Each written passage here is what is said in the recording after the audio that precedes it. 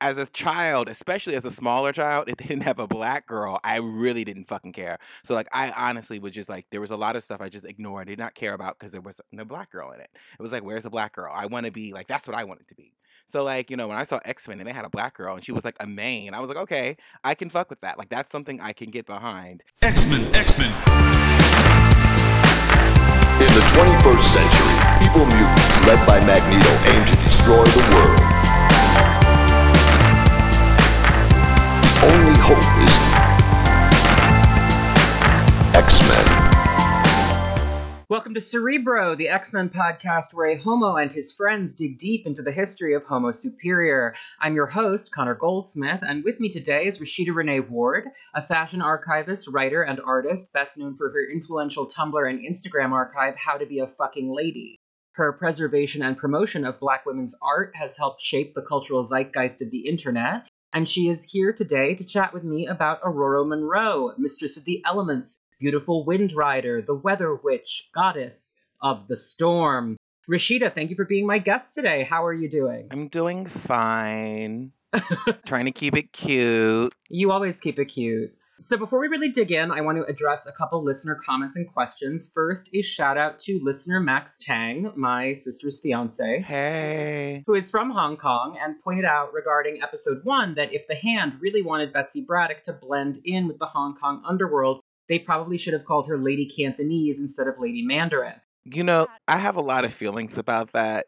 Like, in terms of like my top 5, Betsy's in my top 5. Yeah, no, same. I started reading this like in the 90s. So like by the time all that story had happened, wasn't that like the early 90s? 89 and 90, yeah. Okay, yeah. So by the time I read that, I was like, 15. So I was just like, read back. I was like, what the fuck is this? I'm thinking in my mind, like she just switched bodies with like an Asian woman. They not only did that, but before that, they like did the whole Asian.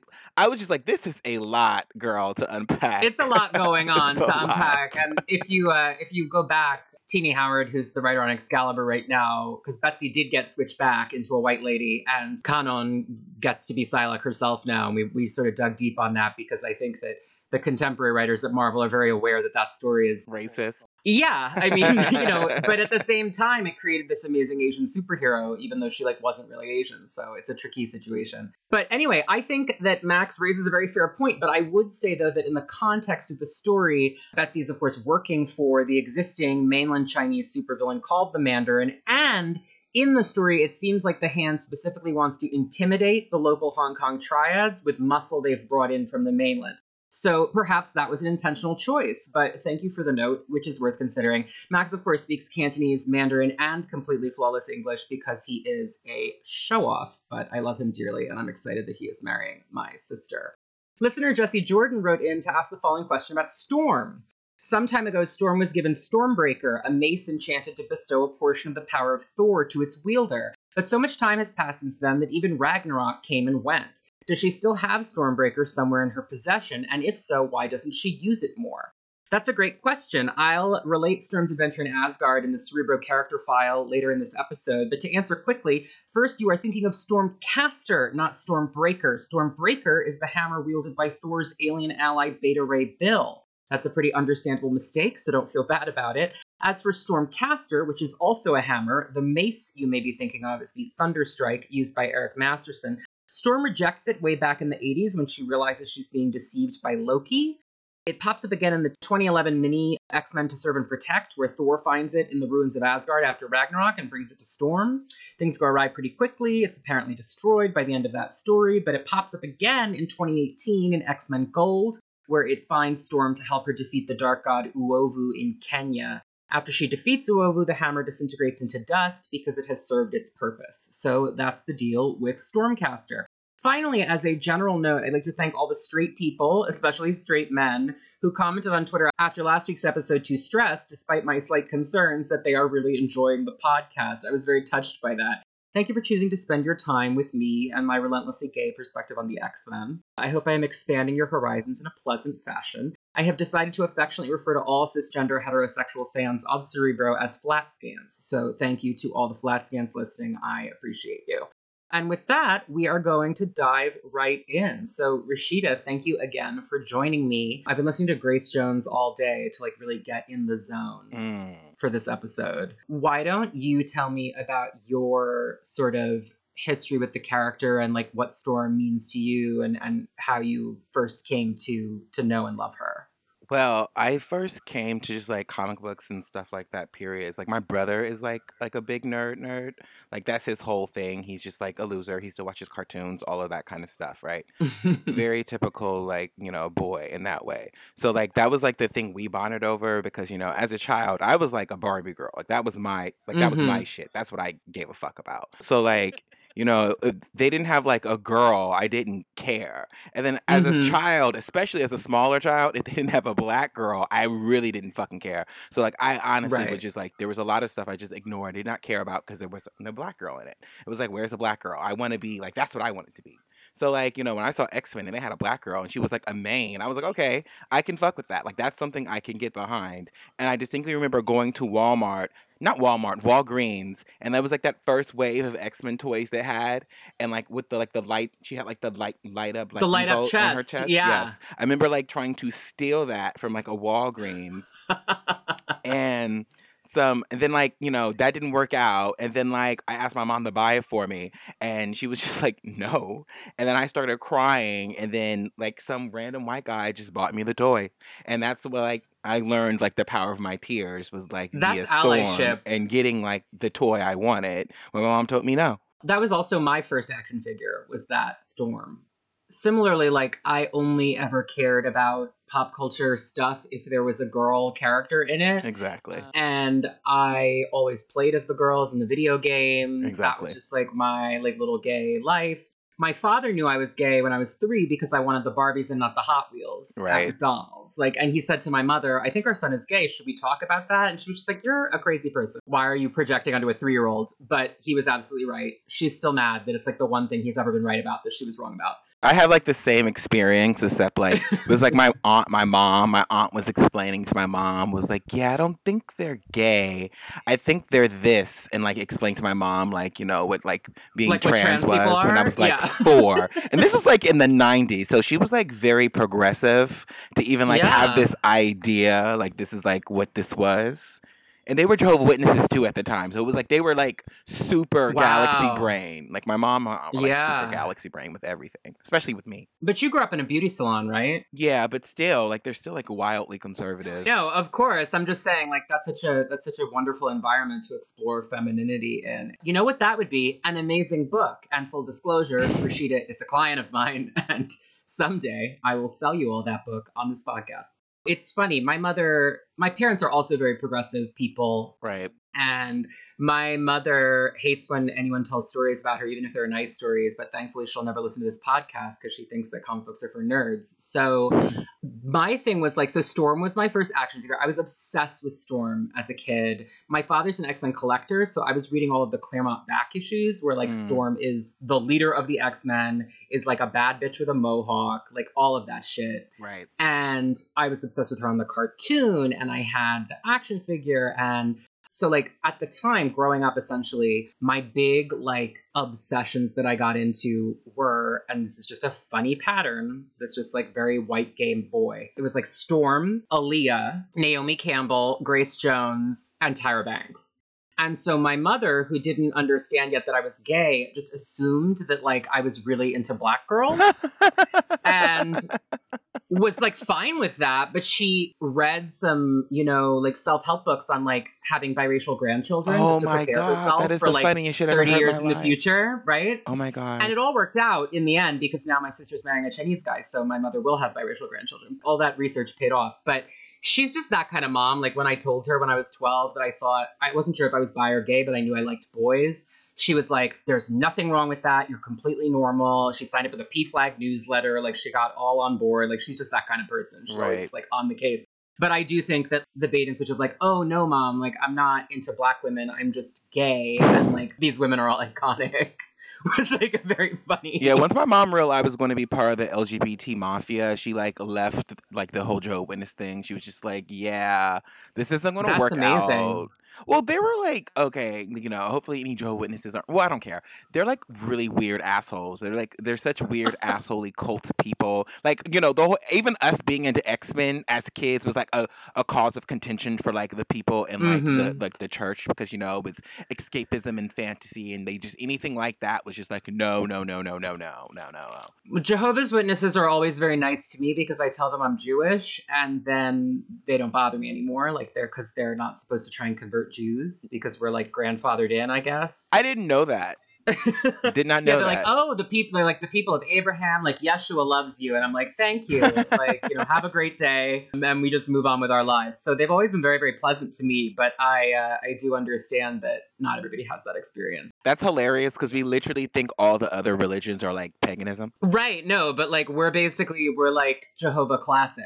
I think. Right, but so you see how I said like, we? You see how I said we? Yeah. The cult, it never leaves you. The cult, it never leaves you. Once you've been in, like you can't get jumped out. Once they jump you in, you can't get jumped out at all. It stains every aspect of your mind. It stays in your head. Like even like in my head when I'm talking to other people, I think like it's a us and them kind of thing. Even though I haven't been them since like the 90s. Right. Well, so is that part of why Storm appealed to you? Because Storm is kind of a pagan character. Like, was she an escape because in that it's like way? the whole weather witch thing was just like anything like that I was like into, like anything that was like magic. She's that kind of character. Like she's very indigenous African religion. Right. I found that super cool as a kid. You know what's funny?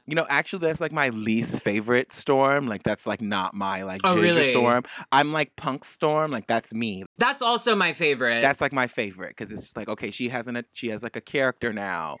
She's not just like some kind of like Mother Mama Africa kind of like weather witch. Right, kind of, she's not like, just like thing. exotic. Yeah, like I just thought she was so beautiful in those, like, in the 70s issues when she's, like, the goddess. I was just like, she's such a beautiful design. But yeah, no, I think she comes into her own as a character when Claremont has her go les out with Yukio in Tokyo for a week and come back, like, with a mohawk and a Grace Jones outfit on. Right. I mean, that really is just... I feel like, okay, you're like the super nerd here, and I haven't read some of this like billion years. I feel like there was a story arc when her and Yukio were together, but it wasn't like an old one. I want to say it was during House of M, and like I remember reading that and thinking it was like 16, but I do not remember what arc that was when they were together again. They had like really good looks too. I forgot what it was. I have to like find that. I don't remember that either because there's been a couple times that they've been back together. Yeah, I mean, basically anytime Storm and Yukio are in a room together, it's pretty freaking electric. I mean, my favorite is in the Uncanny X-Men Annual in 1987, where this alien who's like never seen again, he like dies in the issue. He's just this one-off villain, but he like shows all of the X-Men their heart's desire and like tries to tempt them with like their ultimate fantasy. And Storm's ultimate fantasy is just kicking it with Yukio in Japan. That's like all she wants to do. I love that concept. She's like, oh, my heart's desire, Yukio. And I'm just like, yeah. It's the freedom.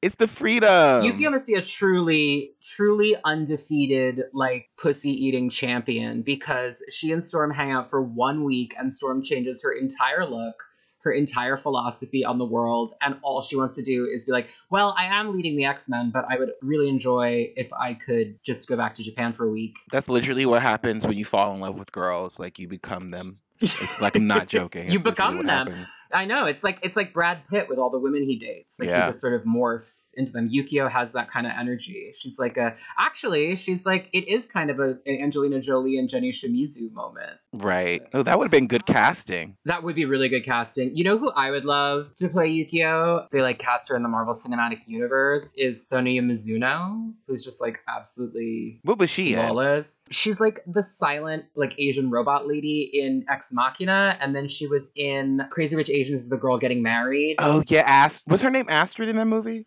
Or was Astrid the other lady? Astrid Gemma Chan. She's Araminta in that movie. Okay, yeah. And then she was the star of Maniac on Netflix, and now she's on the show Devs. I feel like I watched something with her in it, like recently. She's just really good. She's someone who I think is like about to blow up, but hasn't quite blown up yet. But I just think she's stunning and talented. And when she has a short haircut, she like looks like Yukio does from the comics. She is half white, so that might bother people. I don't know. But I think that she would be really good in that part. I mean, that's what they did with the Crazy Rich Asians movie. And they were like, they were reading. Well, the character in in the book, I think, is supposed to be like half. No, but like not with West her Asian or character, with something. the lead guy. Isn't Oh he like yeah, with mixed Henry too? Golding because he's half. Yeah. Yeah. I don't know. That's like way above my pay grade, so I don't have strong opinions on that. Not my business, but Yeah, like not my business. considering it's a similar situation with with Storm, I have. Yeah, because Storm should be dark, and they have never cast her dark ever, which is It's not only that they've conspicuous. never casted her dark, and like all of the people who played her have been half white. So I guess that's true. Yeah, Halle Berry is mixed. yes, people just gloss over that. Who would you want to play her now? Like in the Me, Marvel Cinematic? Do you myself, have any? me. Besides you yourself, you I would don't. be great. You know what's funny? Like I'm an egomaniac, so anytime somebody's thinking of casting, I'm just thinking of like I can do that. I want to do that. Because I think I can do anything. Like, I think I'm just, like, the most talented person in the world. They'd be like, oh, No, you I need love somebody that for to you. sing. I can do that. I can't sing, but I'm going to do it anyway. I did see someone suggest Dominique Jackson from Pose, and I would not hate that. I love that. The nerds would flip out if they cast a trans woman as Storm, but I think she would be so That would be good. so. That would be so sickening. That would be so sickening just because it's funny. That's funny. That Yeah. would be funny. Funny not like in a bad way. Funny in a way like, oh, that's going to be great. Because it would be a wink, because Claremont did write her as such like a queer community kind of character, and so it would be fun to lean into that. But yeah, I've also heard people say like, and I might say her name wrong, but like Yetide Badaki from American Gods, she would probably be good. She has the look.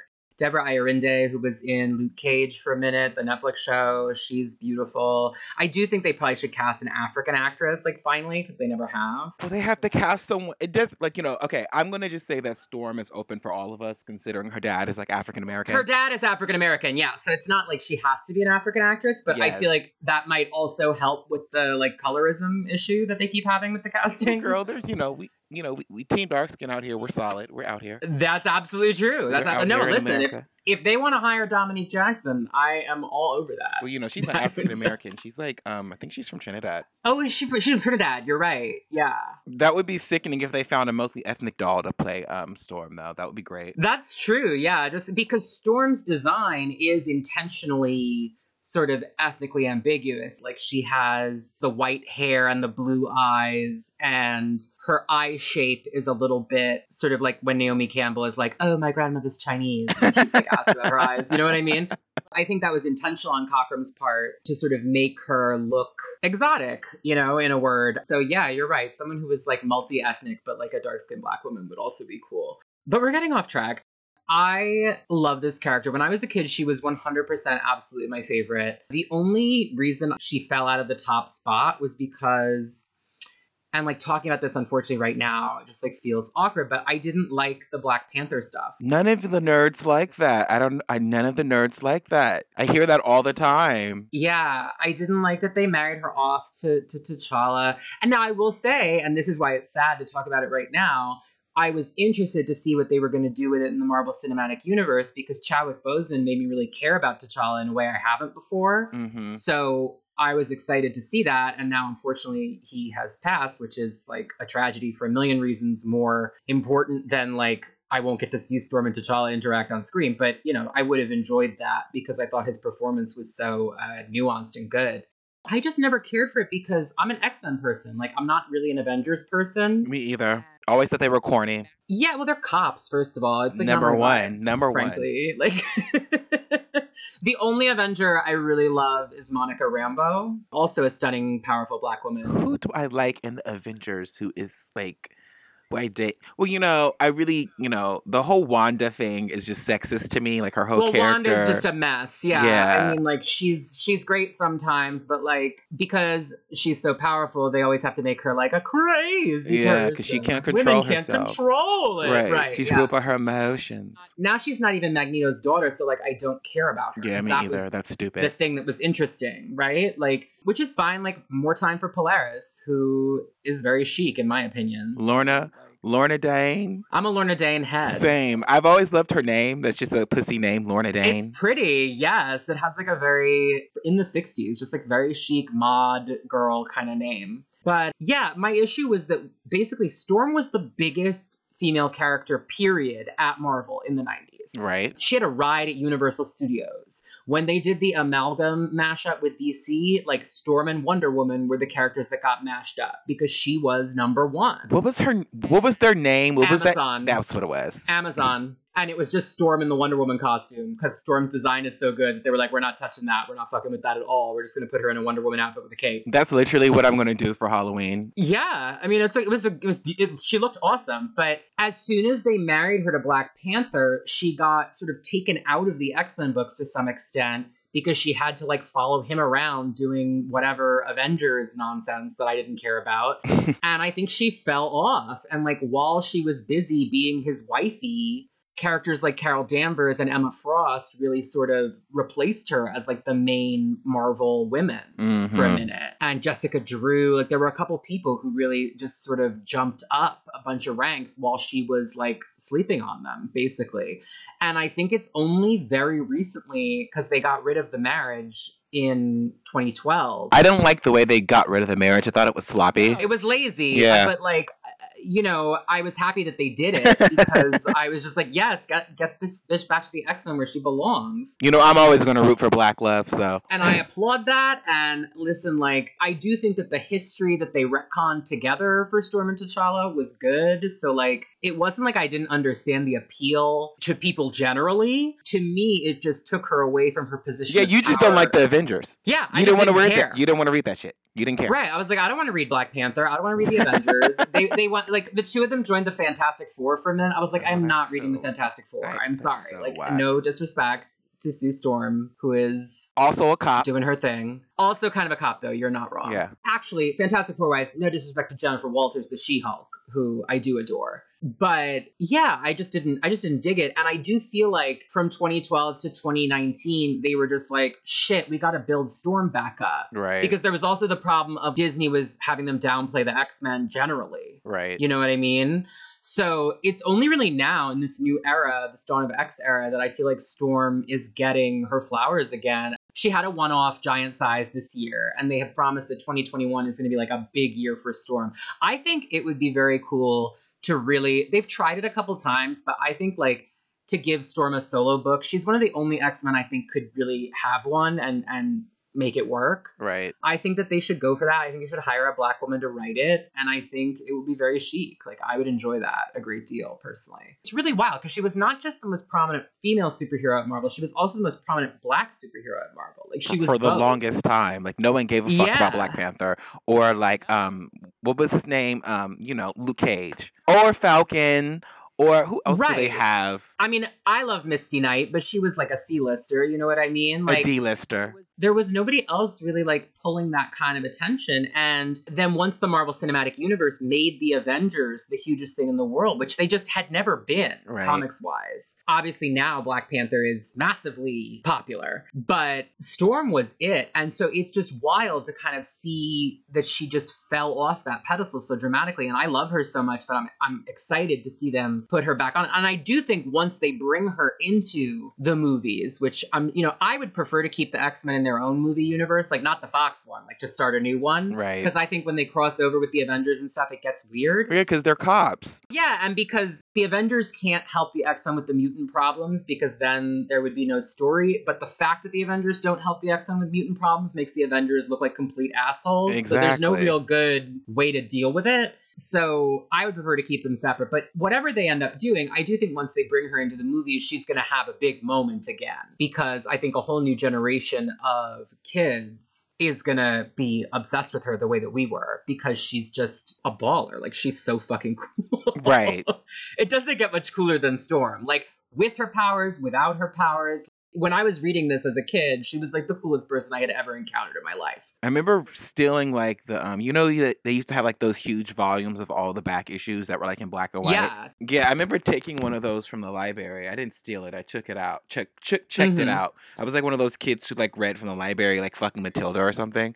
I love that for you. So I was like very into the library as a child. So I like read all of that, and like the whole shit with the Morlocks and her stabbing Callisto. I was like, oh yeah, this is the bitch. Because at first I thought she she was kind of boring. I remember thinking she was sickening, but she's almost like the unattainable kind of like beauty because, you know, she had like super long, straight, like white hair and her eyes were like fucking blue. Like I can't look like that. Right. So that wasn't like aspiration to me.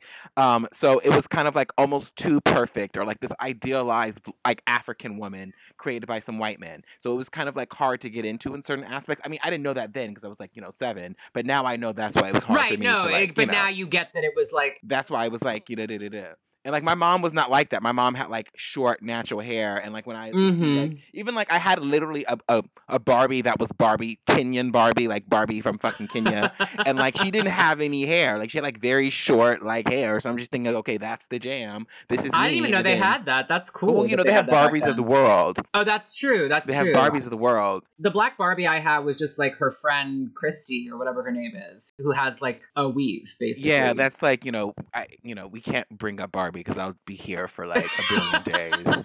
But I will say, it's similar, like just a little bit of the world Barbie thing. They started them like in the 80s, and it was kind of like racist because then you had like Black Barbie. She was just Black Right. Barbie, and then Asian Barbie wasn't Asian Barbie, a particular country. It was just Oriental. Oh, geez, that's not great. Yeah, it was just like very racist. But then they started Like getting the Barbie of the East. and you're Yes, just like, it was really which like that, East, right? bitch? Like Hispanic Barbie, who was like vaguely Spanish. But Hispanic just means you speak Spanish, but White people just don't understand Yeah. this. And it's something I learned as I got older because I'm a white person. Like, I have like 2 godmothers, and one of them is Colombian. And like, she explained to me, like, Colombians and Venezuelans don't like each other. And I'm just like, what? Like, just to me, I was just like, it's just South America. You know what I mean? they speak Spanish funny. They don't like each other's accents or whatever. It's like, okay, cool. But it's like New Yorkers and New Jerseyans don't like each other either. So like that makes perfect sense. You know what I mean? Yeah, I mean, it's like, just one listen, of I'm those from things. California and I'm from San Francisco, and none of us in the Bay like anyone from LA, and then they like just do everything And we vice do. versa, Yeah, right, we do. They exactly. do everything we do like 5 years later, and then like lie about it and get more attention because, you know, everyone cares about LA. But the wildest is when people like lump all the Asians in together because those countries have been at war with each other for like thousands of years. Right. Like that's truly like there's a history there that is very complicated. You got to be careful with that. Exactly. Which is why all the Psylocke stuff honestly is really complicated. Anyway, we'll be here all day if we get back into that. But it's like she's Lady Mandarin, but the body's Japanese. Right. So it was like that was my whole thing with Storm. Like, you know, even like reading back up on like her, like how they even designed her. Like they weren't thinking of it was like her being black seemed like an afterthought. It seemed like, oh, we're gonna just tack this on here Well, they definitely wanted, to make a Diversiana. yeah, one of the characters to be African. Right. That was like something that they wanted. And Dave Cockrum had designed a black superheroine called Trio, but that book got rejected, and so he reused some of that design. And I do think that was his idea, but like Roy Thomas, the editor-in-chief, did say the 60s team of X-Men was like all white kids from New York, and we like want to make this team a little more modern for 1975. And I do think that was groundbreaking. I mean, Misty Knight debuts like a couple months before Storm, but Misty Knight was not that major a character. Mhm. Storm is really the first black woman in any Marvel or DC comic book to have a major starring role. And it was a moment. Like, it really was a game changer. Shutting it the fuck down. But I do agree with you that the moment she becomes truly much more interesting is in 1983 in Uncanny 170 when she and Callisto have that duel. All the other X-Men are just sort of like, Storm, you can't do this, or whatever. And Storm is just like, y'all have no idea. I grew up on the streets of Cairo as a Right. thief. She has a fever of like 104 because plague touched her. So she's like all fucked up and she doesn't use her powers at all. And she stabs Callisto to death with her own knife. And then like Healer saves Callisto's life. But Storm is just like, oh, I'm sorry, you thought. Like, Right. you thought. That's really a turning point for the character. I mean, it's not long after that she does the Mohawk look and has her like self-discovery bisexual journey with Yukio. Right.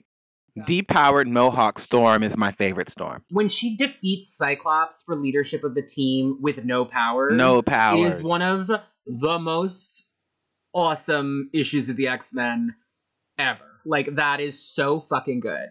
No one likes Scott.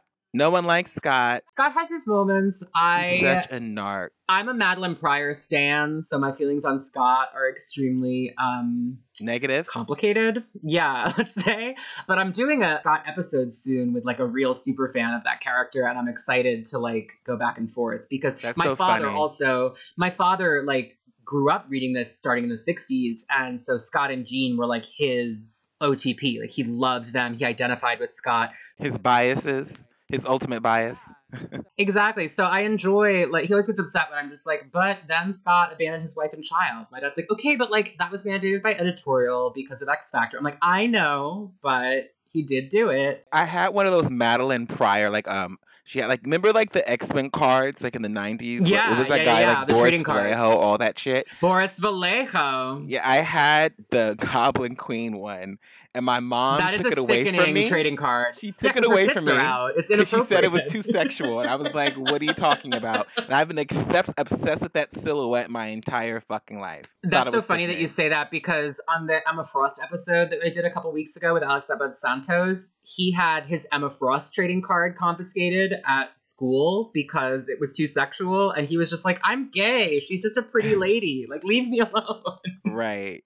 See that? Oh my god, I remember those. I had all the Storm ones. I had all the trading cards. My favorite Storm ones. Did you have the one that was like they did like a special edition where it was like the Halloween edition of cards and they all had like costumes Yes. on? Yes. That was like my favorite. I think she was like a witch, of course. Yeah, And it was, obviously. oh, the that Weather was Witch. pussy. Yes. So good. Well, that's a good moment, I think, to segue into the Cerebro character file. This one is going to be a little long. They all run longer than I think they will, but Storm was Chris Claremont's signature character, was his absolute favorite character. Certainly his favorite character, the ones he did not create. But, I mean, given that he invented her backstory and is the one who reshaped her so much, he kind of did create her in a sense. You know, Right. like he credits Ween and Cockrum with all those characters from Giant Size. He actually thinks that Len Wein is super underappreciated in the history of the X-Men because if not for that revamp of the team, it never would have gone anywhere. But she was really his star. Right. So there's a lot of Storm-centric shit. Like in this character file, I'm going to skip over most of the 90s, and it's still going to be really freaking long because the Oh my 70s and God. 80s by themselves are just relentless with Storm. I'm like trying to remember the 90s stuff, but it's all like so. I Honestly, remember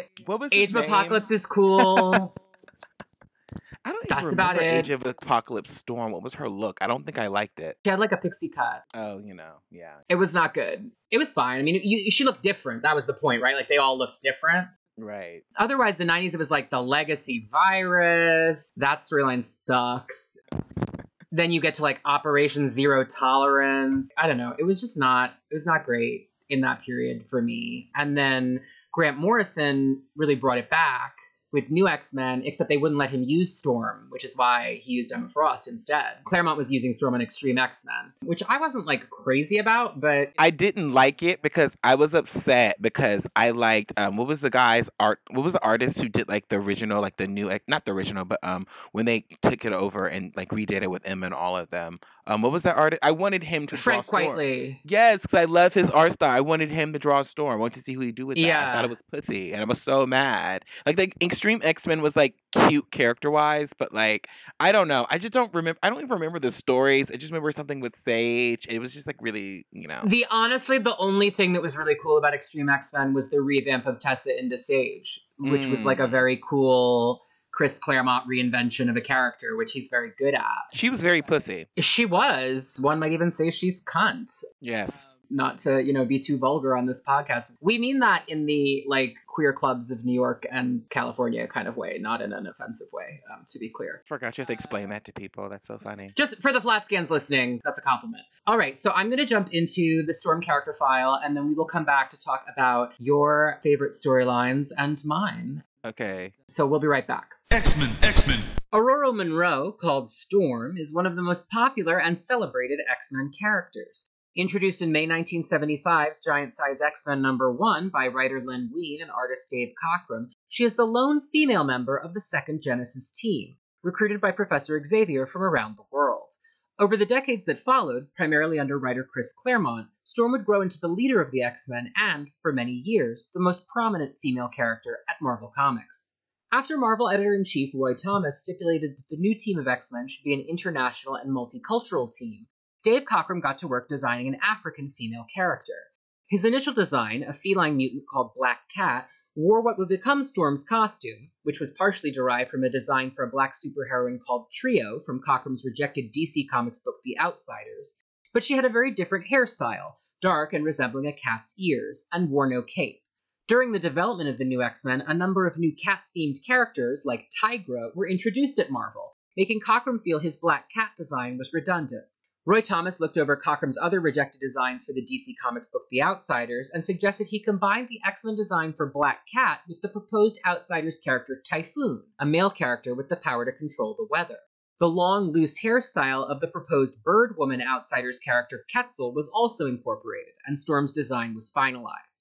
4 years later, Cockrum would reuse the codename Black Cat for another female character he created, the Spider-Man villain turned anti-heroine Felicia Hardy.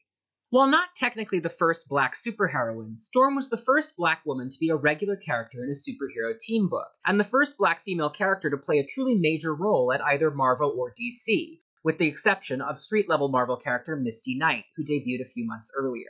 With the meteoric rise of the X-Men, Storm would quickly become the most prominent black superhero in comics overall, quickly eclipsing existing male Marvel characters like the Black Panther, Falcon, and Power Man Luke Cage. Her distinctive visual design, with dark skin, blue eyes, and stark white hair, helped make her one of the most instantly recognizable characters in comic books. In Whedon Cockrum's giant-size X-Men #1, Ororo first appears in Kenya, near the Kilimanjaro Valley in the Tanzanian Serengeti, where she is worshipped as a goddess by local tribes. Though the tribes don't offer her animal sacrifices if she will alleviate a drought by calling forth rain, Ororo refuses any payment for the use of her gifts. She takes to the skies and brings down the storm to her grateful followers. Charles Xavier, who has witnessed this display of power, expresses his admiration for Ororo and explains to her that she is not a goddess, but rather a mutant, a human with a special superhuman talent, and asks her to come with him to train in her powers and see the wider world. Sensing the sincerity in his words, Ororo accepts, and becomes the X-Man called Storm, the most powerful member of the new team.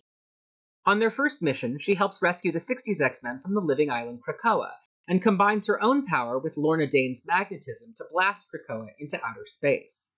Over the next 2 issues of the new run, plotted by Len Wein and scripted by new writer Chris Claremont, Storm and her new comrades battle Count Nefaria and his Animen and witness the death of their teammate Thunderbird. Claremont then assumed full writing duties on the book, and 6 issues later in X-Men 101, he establishes Storm's one weakness, her crippling claustrophobia. The following issue unveils Ororo's backstory. Born in Harlem to Kenyan tribal princess Ndare and African-American international photojournalist David Monroe, at 6 months old she moves with her parents to Cairo, Egypt, where David is taking a new job. When she's 5 years old, during the 1956 Suez Crisis, British, French, and Israeli forces invade Egypt. David Monroe tries to guide his wife and daughter to the American embassy to escape a French bombing raid, but when a French fighter jet is damaged overhead, the pilot ejects, leaving his plane to crash land below and explode. Ororo's parents are killed instantly, and she is trapped in the rubble beside their corpses. Traumatized, she falls unconscious, and when she wakes, she is alone, compressed even more tightly into the crushing debris. Managing to claw her way free, she wanders the streets until she is discovered by Ahmed al-Jabbar, a benevolent local thief king, who takes her in alongside his other street urchins and trains her to become the finest pickpocket in Cairo. When she is 12 years old, Ororo feels a pull to the south deep in her heart, and walks for a year until she reaches the Serengeti, the native land of her mother's people. There she becomes the storm goddess seen in giant-size X-Men #1, but the trauma of her experience as a small child has left her with the horrible claustrophobia the X-Men are witnessing in the present. This character element was presumably added for the same reason Superman at DC Comics is vulnerable to kryptonite. Storm is an overwhelmingly powerful character who outstrips all her teammates by nearly any metric. Without a critical weakness, she is too capable of solving any problem the X-Men may come across. In 1978's X-Men 113, Storm uses her thievery skills from childhood, as well as a set of lockpicks secretly hidden inside her costume's headdress, to free herself and the other X-Men from the clutches of Magneto's eerie robotic servant Nanny. Further flashbacks reveal more of her training with Ahmed al-Jabbar, and 4 issues later, in Uncanny X-Men 117, the reader learns that as a child, Ororo briefly met Charles Xavier in Cairo. Seeing him as just another tourist ripe for pickpocketing, she skillfully lifted his wallet. He stopped her with a psychic suggestion, able to feel her latent mutant powers, and was about to investigate further when he was attacked by mutant crime lord Amal Farouk, the Shadow King. Aurora ran away, and Xavier would not learn her identity until many years later, when he approached her in Kenya to join the X-Men. Over the course of her early adventures with the X-Men, Storm forges close bonds with Colossus, whom she regards as something of a little brother, and Jean Grey, who becomes her best friend after rejoining the team, and helps Aurora acclimate to the Western world. In 1980's Marvel Team Up 100, a short story by Chris Claremont establishes that when she was 12, Aurora rescued a young T'Challa, the future Black Panther, from a racist attack. This story would be used by later writers as the basis for crafting a complex history between Aurora and T'Challa via retcon.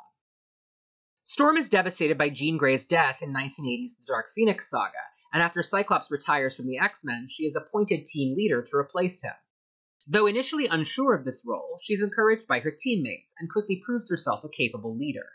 Becoming the chief mentor to Xavier's new student Kitty Pryde, Storm gives the girl her first code name, Sprite.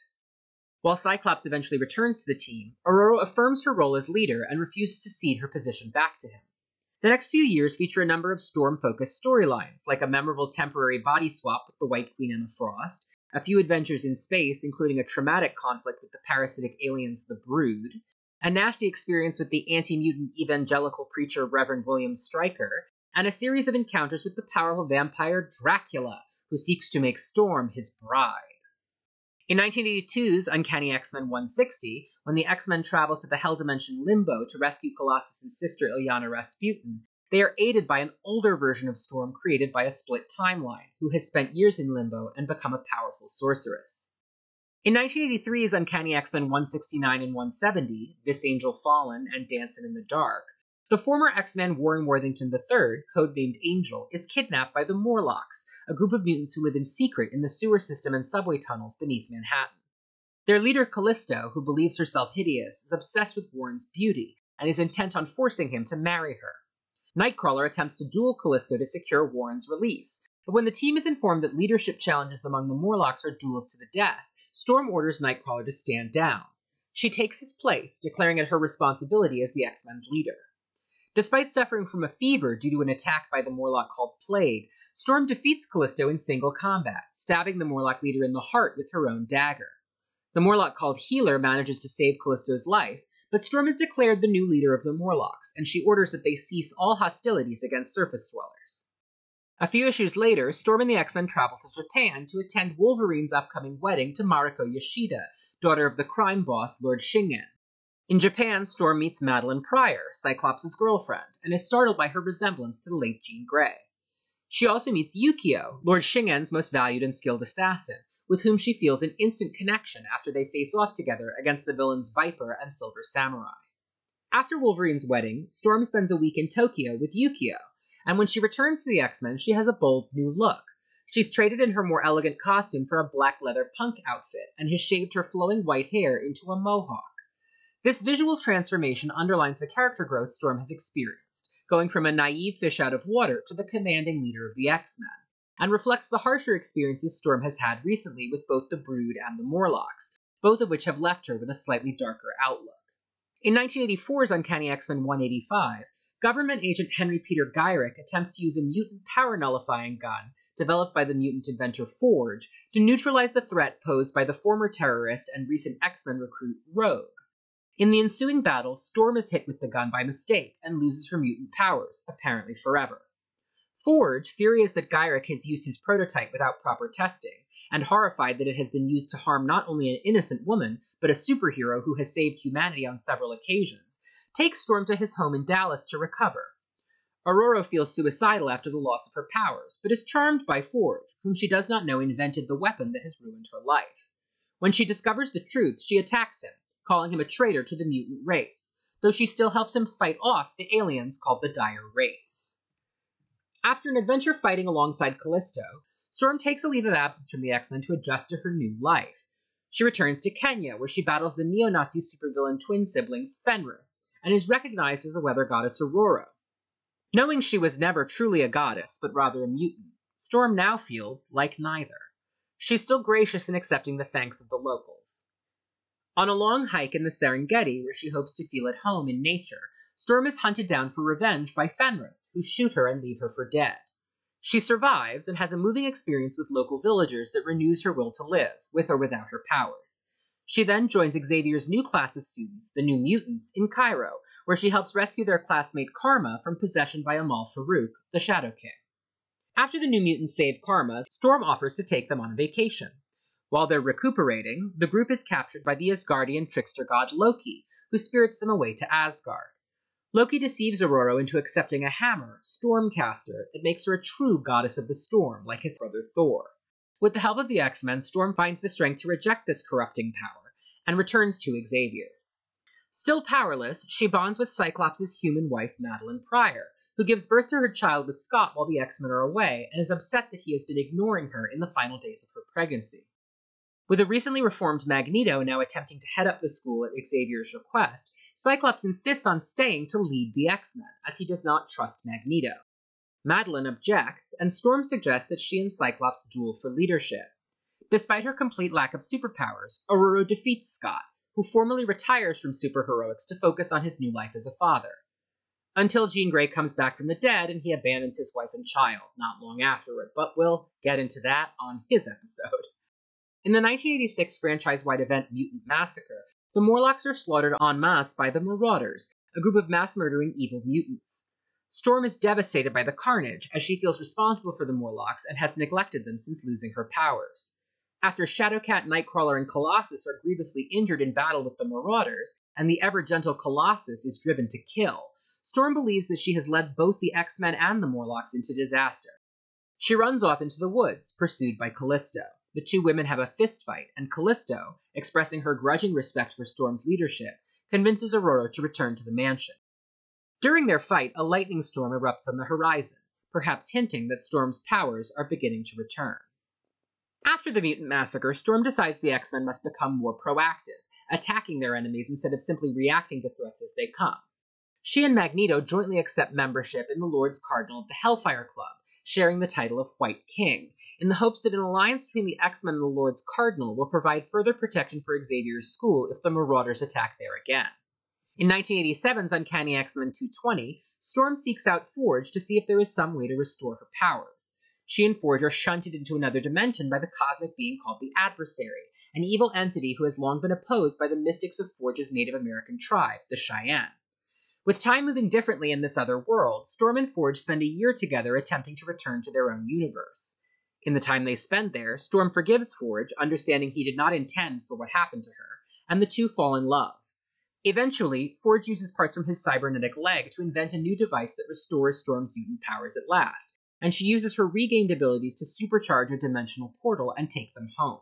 They arrive amid the 1988 event Fall of the Mutants, in which the X-Men and the government super team Freedom Force, formerly known as Mystique's Brotherhood of Evil Mutants, have joined forces against the Adversary. Alongside the other X-Men and Cyclops' now estranged wife Madeline Pryor, Aurora sacrifices her life to empower a spell cast by Forge that banishes the Adversary. Grateful for their selflessness, the Omniversal Guardian Roma resurrects the X-Men in secret. Storm and Wolverine decide this is the perfect opportunity to implement Storm's proposed Plan Omega, in which the team was to fake their deaths and operate undercover. They establish a new base of operations in Australia, where Storm continues to lead the team, launching missions around the world with the help of the Aboriginal teleporter Gateway and unofficial X-Man Madeline Pryor, who runs the team's communications systems from their base. In the 1989 event Inferno, Storm and the X-Men once more do battle with the Marauders beneath Manhattan, and find themselves caught in the middle of a demonic invasion of the city. It turns out that Madeline Pryor, corrupted by the demons Sim and Nastir, is the architect of the madness, which shocks and dismays Storm. It is also revealed that Madeline had hidden the fact of Jean Grey's resurrection from the X-Men, and Aurora has a heartfelt reunion with her long-lost best friend. Storm apparently kills the demon Nastir by overloading him with electricity, and the rival X-Men and X-Factor teams join forces to end the Inferno and battle the true villain of the event, Mr. Sinister, both the employer of the Marauders and the creator of Madeline Pryor, revealed in a retcon to be actually a clone of Jean Grey given life by the Phoenix Force. Sinister is apparently slain by Cyclops, and the X-Men return to Australia. In the fall of 1989, Storm is captured by the insane supervillain Nanny, not to be confused with Magneto's creepy robot of the same name from back in the 70s, who seeks to liberate mutant children by murdering their parents and taking them in as orphans. Nanny fakes Storm's death with a S.H.I.E.L.D. life model decoy, and uses her technology to regress Storm in age to childhood. Nanny's brainwashing fails to take, but Storm is stuck as a preteen with no memories of the X-Men, and once she escapes, she takes up thieving once again to survive. She's targeted by her old enemy, the Shadow King, and rescued by the mutant thief Gambit, with whom she establishes a partnership. Once she regains her memories, Storm takes Gambit to meet the X-Men, and is restored to her proper age in the 1991 event Extinction Agenda, after scientists experiment on her in the anti-mutant apartheid state Genosha. The 1991 relaunch of the X-Men saw the X-Men and X-Factor rosters reunite as one group again, split into two squads called the Blue Team, led by Cyclops, and the Gold Team, led by Storm. Storm leads this team throughout the 90s, after Claremont's unexpected departure from the franchise soon after Extinction Agenda. In 2001, a reinstated Claremont made Storm team leader in his new book Extreme X-Men, where she leads a splinter group that cuts ties with the Xavier School to hunt down the diaries of the deceased precognitive mutant Destiny, which allegedly described the entire future of mutant kind. After this series, she reunites with her childhood friend T'Challa, the Black Panther and King of Wakanda, and a romance blossoms between them that leads to their marriage in 2006, in a move that was explicitly stated by Marvel to be an attempt to draw in more African-American and female readers. Ororo and T'Challa's history together was heavily retconned in new flashback stories, including one that depicts her losing her virginity to him when they were young. As the Black Panther's wife and Queen of Wakanda, Storm was pulled away from the X-Men books to some extent, only serving with the team part-time, and in my opinion, the character's star dimmed dramatically. She went from the leader of the X-Men and Marvel's most prominent female superhero, once mashed up with Wonder Woman during the DC Comics crossover event Amalgam Comics, to a character ultimately subordinate to one of the Avengers. In her absence, female characters like Carol Danvers and Emma Frost arguably became higher profile than her in the broader Marvel universe. Ororo and T'Challa's marriage ultimately ends in the 2012 event Avengers vs. X-Men, in which the Black Panther sides with the Avengers and Storm sides with the X-Men. T'Challa has their marriage annulled, shocking Ororo. She returns to the X-Men, eventually leading them to war with the Inhumans in the event Inhumans vs. X-Men, which we are not going to talk about. In the 2019 franchise-wide soft reboot Dawn of X by Jonathan Hickman, Storm is established as part of the ruling Quiet Council on Krakoa, the new mutant sovereign nation. She takes on an almost religious role in Krakoa's culture, publicly celebrating her fellow mutants whenever they are resurrected by the powers of the Five. After turning down Emma Frost's offer to be Red Queen of the new Hellfire Trading Company, Storm nevertheless joins up with Red Queen Kitty Pryde as part of the new team, the Marauders, a name Storm does not care for given its associations, but which Kitty has decided to reclaim. With these new Marauders, Storm begins seeking out and liberating mutant refugees from nations that refuse to recognize Krakoan sovereignty. One of the most dynamic and significant characters in the history of the X-Men franchise, Storm is finally coming into her own again after nearly a decade in an ill-fitting supporting role as Black Panther's wife. Marvel has promised that 2021 will be a big year for Storm, and I can't wait to see what clouds are brewing on the horizon. X-Men! And we're back. Thank you for sticking with us through that long accounting of Ororo Munroe's storied history.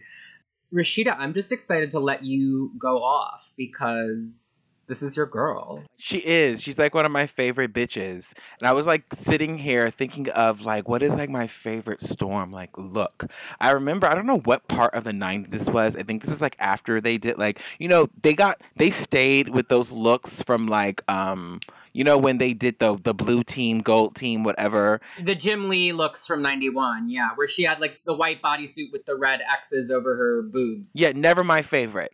The one that I liked, I think it was one after that, she had like a bob and like the two, like she had like a bob, but then like the two pieces of hair were like super long in the front and her belly was out. And I remember they did like action figures of those. And the original one had like super long hair, and then they came in with like the new look with the new bob mold, and I have both of those. I still have the long hair one, but I don't have the bob one anymore.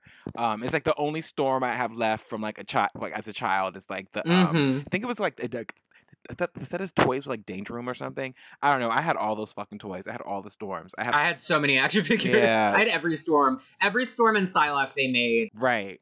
Oh my god. They're like all up in the attic. I should like find them and put them on display somewhere now that I'm doing this podcast. The only kid toys I kept were I kept my stuffed animals and like the Barbies I didn't open. Mm-hmm. Because my mom would buy certain Barbies that I wasn't allowed to open. I would be like, why? And she's like, you're going to want these when you're older. Like, trust me, please. They'll be valuable someday. Yeah. Well, not valuable. I'm not selling them. These are my little bitches to look at. But you're going to display them. I have unopened, like, the Cordelia Chase action figure from Angel. Oh.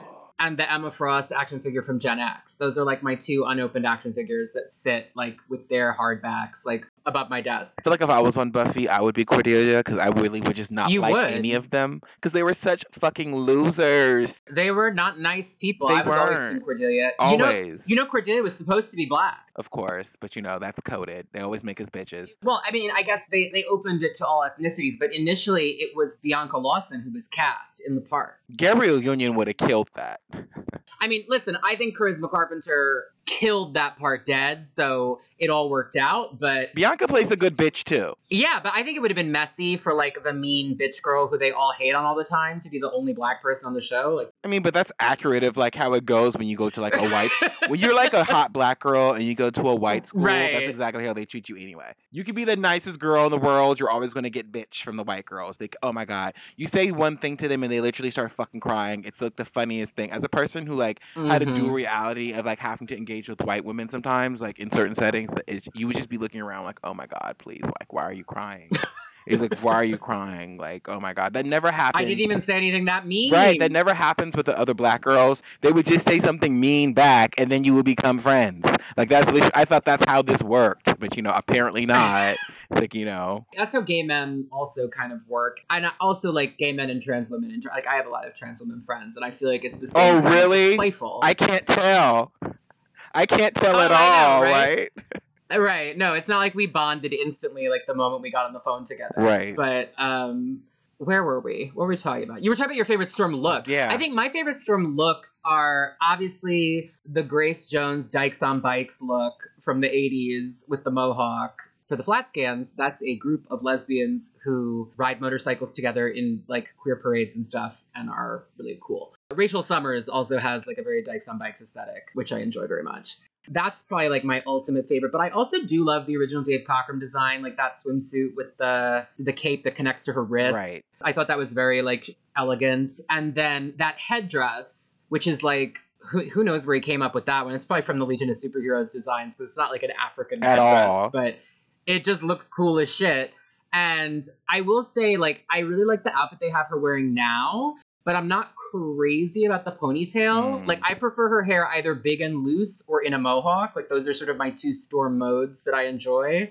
And the big ponytail is different. So, like, I get that they're going for they want everybody to look a little fresh. So it's, like, definitely a change up that I'm not opposed to. But what I do miss is that when she has that ponytail look and it's pulled back tight like that, you can't really have the headdress. Right. And the headdress to me is, like, if she's not doing the mohawk, I want her to have the headdress on. Right. That's just sort of, like, my thing. So since you're, like, more of a nerd about this than I am, finally I found somebody who knows more than I do about something. I love that. Congratulations. I love being that for people. Where is her daddy's family at? Like, what's up with that? Like, I do not think that has literally ever been explored. I actually would have to think about it. Because the only reason I feel like that her father is American is that it makes her, like, an American citizen, which makes the plot easier. right. Like, she was born in Harlem, so it's fine. The only character that I recall is, like, at one point during all the Black Panther stuff, she has a cousin who, like, grew up in Harlem and, like, his mother was a drug addict who died of AIDS, which is, like, okay. That's not coded at all. I was like, this is a little coded, like, sort of about Harlem. It felt like to me, I don't know, it felt a little shady. It reminds me of that scene in The Way We Were when they asked her when they asked Barbara's character where, like, oh, your hair is beautiful. And she's like, yeah, I went to get straightened in Harlem.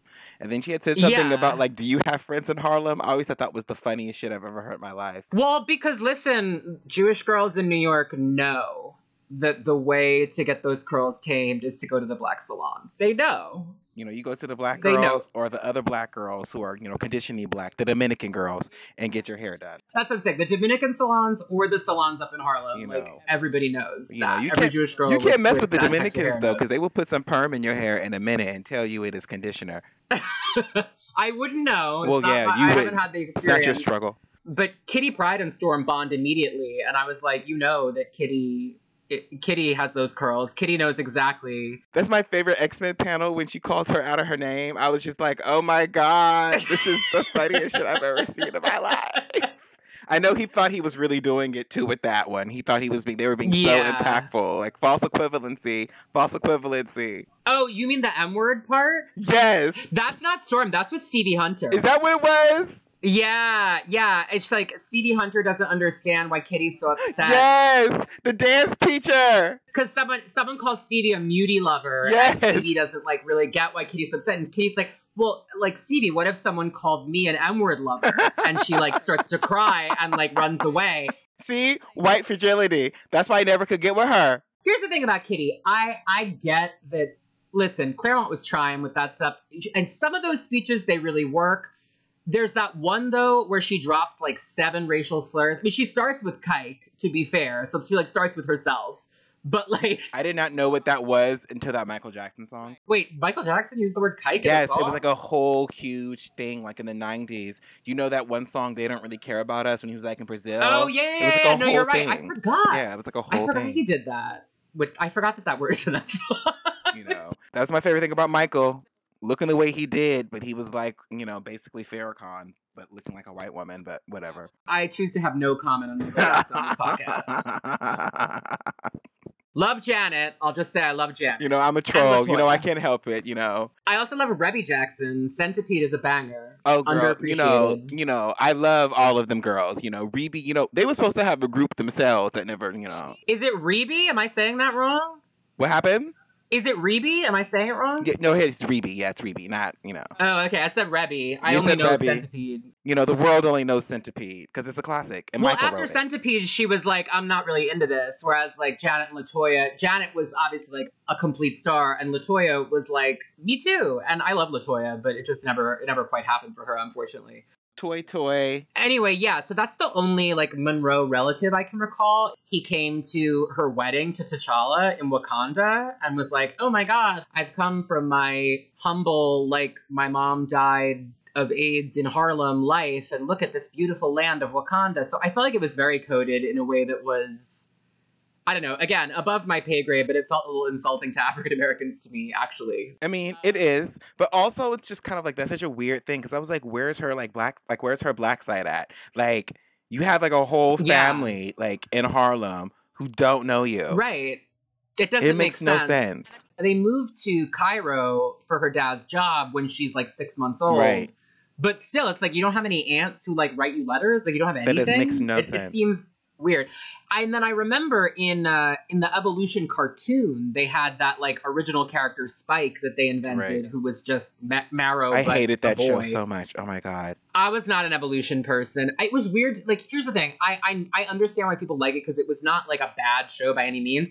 I found the choices they made with the character ages so strange. Like the fact that Storm and Wolverine and Hank were teachers and Scott and Jean were like teenage students. It was like so weird to me. Right. I need the character relationships to be somewhat like, it's okay if the adaptation is different. Like the animated series from the early 90s, they changed up the stories a lot. Right.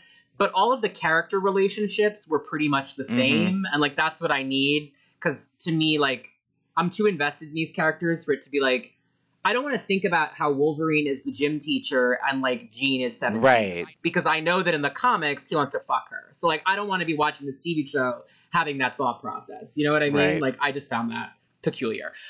But no, I mean, Storm has never been that connected to her family in general. She sometimes gets like back in touch with, it was established by Claremont that like the white hair and blue eyes actually aren't part of her mutant thing. It's just like she's from this weird line of priestesses in Kenya who like had, I guess, like selective albinism or something as part of their like magical whatever. What do they call that? That sounds like, what the feminists call a male fantasy, a white male fantasy. Oh Hot, yeah, absolutely. Yeah. hot black chick who's like, like a part of a line of ancient priestesses who are all hot and blonde. Yes, it's very much a like H. Rider Haggard's "She Who Must Be Obeyed" kind Mm. of thing. Yeah. That's like a trope in anime, actually. Like in manga, it's like they always have these black characters who have like white hair. Yeah. There's Well, so it's many. visually striking, right? Yeah, I Like, guess. I mean, Contrast. Storm became such a starring character because you can slap her face on anything, and like my mother, who does not know comic books, goes, "Oh, that's Storm from the X-Men," like because it's a very distinctive visual design. Right. But yeah, I mean, there are political complications. You know when they to did the Met it. Gala for the superheroes exhibit, they did the Met Gala, like, what was that, years ago, like in the 2000s or something?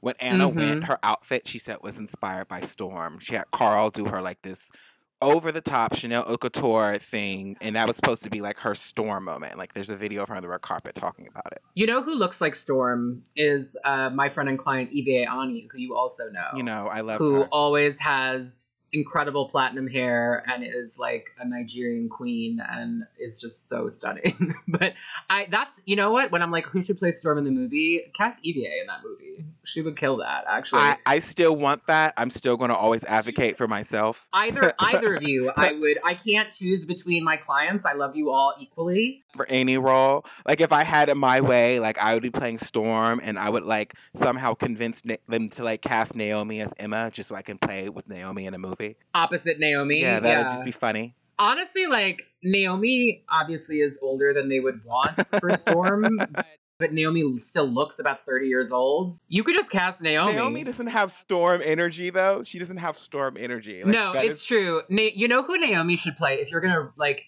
not Emma, if you're gonna like race swap. Celine. Yes, that was what I was literally about Celine. to say. She should play Celine. That would actually be hilarious. Amazing. That'd be hilarious. I don't even know her deal. Isn't she like some weird immortal or some shit like that? Magic? Yeah, or some shit Celine like that? Celine is like the oldest mutant we know about. I just want to let you know, if old. I was 12 right now, if this was 12-year-old Rashida, I would be killing this because this was like my life. Yeah. No, I got you. This was live. Celine is really cool. I'm gonna do an episode on her relatively soon because she has a fun sort of complicated history. But yeah, she's like the oldest mutant we know about. It's like her and Apocalypse basically are like the most ancient ones because she drains life force from other people. Oh, that's like Naomi. Power. Again, that's Naomi. Yeah, that's totally... it's like Naomi would be amazing. She would look so good in the outfit, and like they'd be calling her the Black Queen, and it would have that extra layer to it that would be kind of fun. That's pussy. Yeah, like, and Emma would be the White Queen. It's like the White Queen and the Black Queen. It'd be like the Power Rangers from back in the day. Right. I love this whole concept. I'm like going to go back and actually read the Black Panther issues that Storm is in because I'm like really into the concept of them being together now that I know no one liked it. I mean, there were people who liked it, certainly. I think if you were an X-Men fan specifically, you just didn't care for it because it took her. She was still in the X-Men books, but it felt like she wasn't around as much. And she used to be the star of the whole book.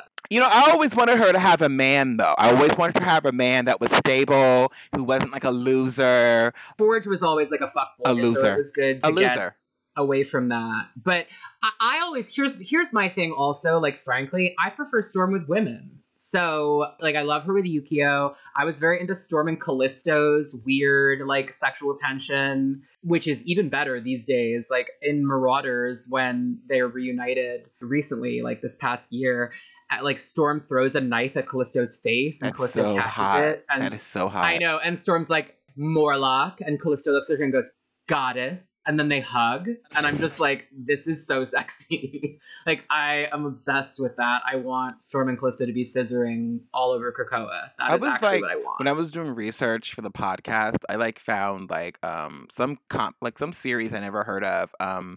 They did like a reimagining of like the X-Men in the 90s, and it was like the evil Storm clone that took over Wakanda. Yeah, I think that was Claremont's X-Men Forever. Exactly, right? That's what it was. Yeah. I thought that was the pussiest concept I've ever heard in my life. I was just like, oh, see, this is my story. Now, this is how my Storm movie would be me like taking T'Challa's kingdom away from him. That would be my Storm movie, and killing Wolverine. That would be my Storm movie. I would kill Wolverine and take over Wakanda. To clarify again for the flat scans, when Rashida says something is pussy, she means that it's cool. So it's not like it's a different context. Like It's a different cool, vernacular. like in a very like cool in a feminine way. Like yeah, it's very like it's like a bad bitch kind of moment. Yeah. Because she's like a baddie. I'm just clarifying for the straight white men who listen to this podcast who are not going to know what you're saying. But I love like the Evil Storm though, because like Evil Storm is like, you know, like a city girl. Like she's really like about like her action. Like what is it? 616 Storm is like very like, you know, she does bad bitch things, but she feels bad about she's it. noble. Yeah, she's an elegant, like noble she's just like, you know, woman. Yeah. this isn't really who I am. This is just what I was doing to survive. Alternate storms that are evil are always. I liked in Mutant X when it was like Bloodstorm, who had been like, because there's that whole Vampire Storm, right? Storm and Dracula in the 70s. Yeah. So like the alternate Storm that's a fucking vampire with a mohawk was amazing. Yeah, that was like, pussy. that's so cool. What was that? Exiles? Wasn't she in Exiles too? The Bloodstorm? They brought back a younger version of her from like another timeline that where she'd been like turned as a teenager. That was recently in the Bendis run, and she and like teen Cyclops who was time traveling. Right. See, I love when they embrace the multiverse aspect of it, because this shit is so confusing otherwise. That's why I loved Excalibur. Right. Because I loved how they were always like hopping around dimensions, and like Megan was like, oh, look at this world where like this is going on. This is fun. And Kitty was always just like, this world is insane. And Rachel was always really disturbed because she didn't exist on any other worlds. Me, that would have been. I find that like I feel like that would happen to me, and it'd be like, oh yeah, this is the only reality you exist in. There's a multiverse, but you're not even supposed to be here at all. You're really an anomaly. Like Saturnine's just like, oh, you're an anomaly. You only exist in your one timeline. And Rachel's just like, what the fuck does that mean? Right. I don't like that at all. I'd have been so pressed by that.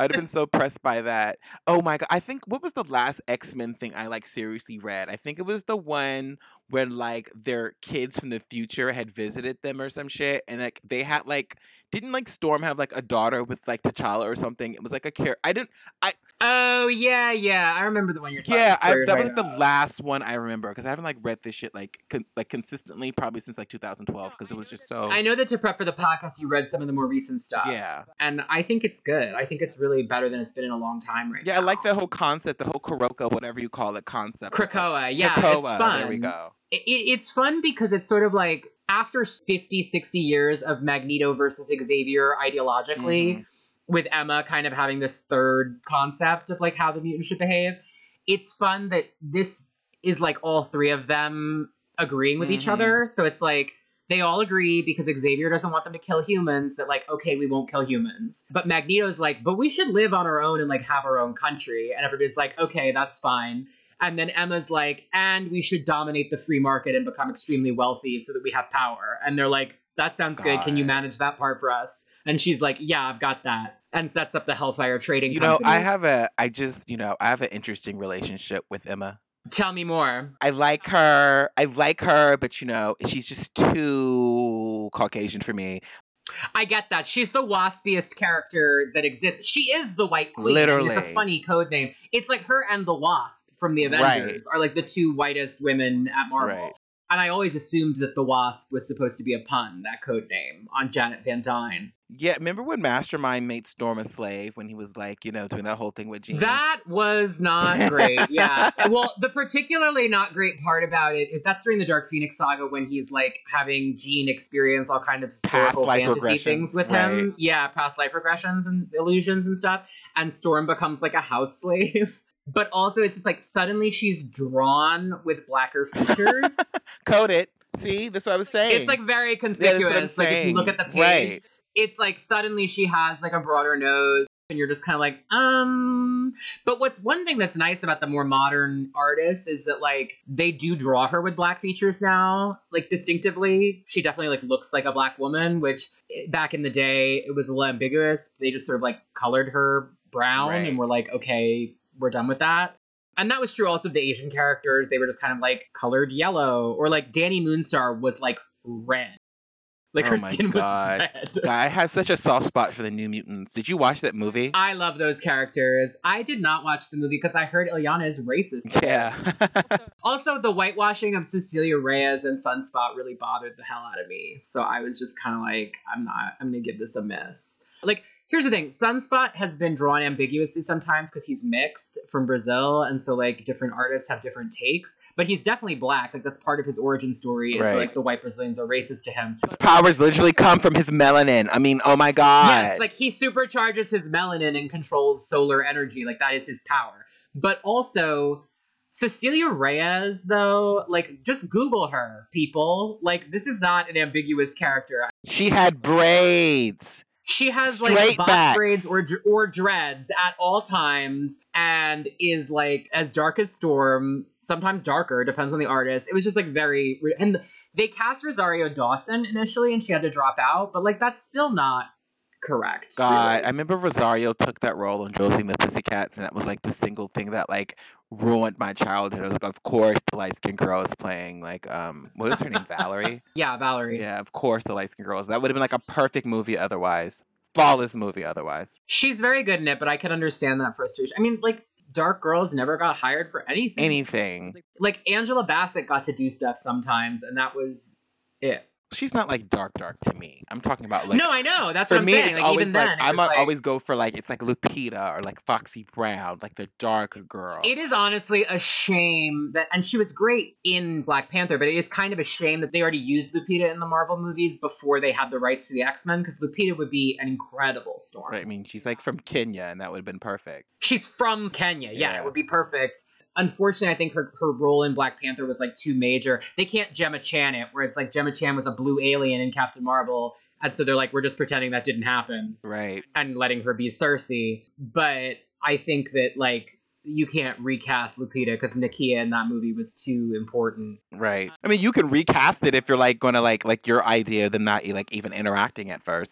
Sure, I just mean, like, I don't think they would do that because I think they're going to keep the Nakia character and, like, make her continue to be important, especially now that they have to sort of reconfigure. I mean, I think that the Black Panther franchise will probably become about those women, like Shuri and Okoye and Nakia. I don't even want to, like, I'm, like, still, like, in denial about the whole thing. I know, like, honestly. it's horrible, and we don't have to talk about it. It's so Like, fucking horrible. honestly, He was such an incredible talent. not It's, even- like, truly I horrific. haven't even, like, you know how you just have not processed this whole, like, time period? No, I get it. It's, I like, fully get it. such dark times. I have not been that shocked by, like, an actor dying since, like, Heath Ledger. It was, like, a similar moment where I was just like, how could, like, we're never going to see another performance by this person? Like, how is that possible? He's so young. My thing was, like, it was that whole energy, of course, but then, like, my whole thing was just like, wow, I just hated that he had to see all the stuff people were saying about him, like, online. I know. Like, about his appearance. I Like, know. that whole idea. Like, oh, he's so skinny. Yeah, and it's it like, was, it was like a lot. horrible. It wasn't like, oh, a subject of people, it was a No. lot of comments.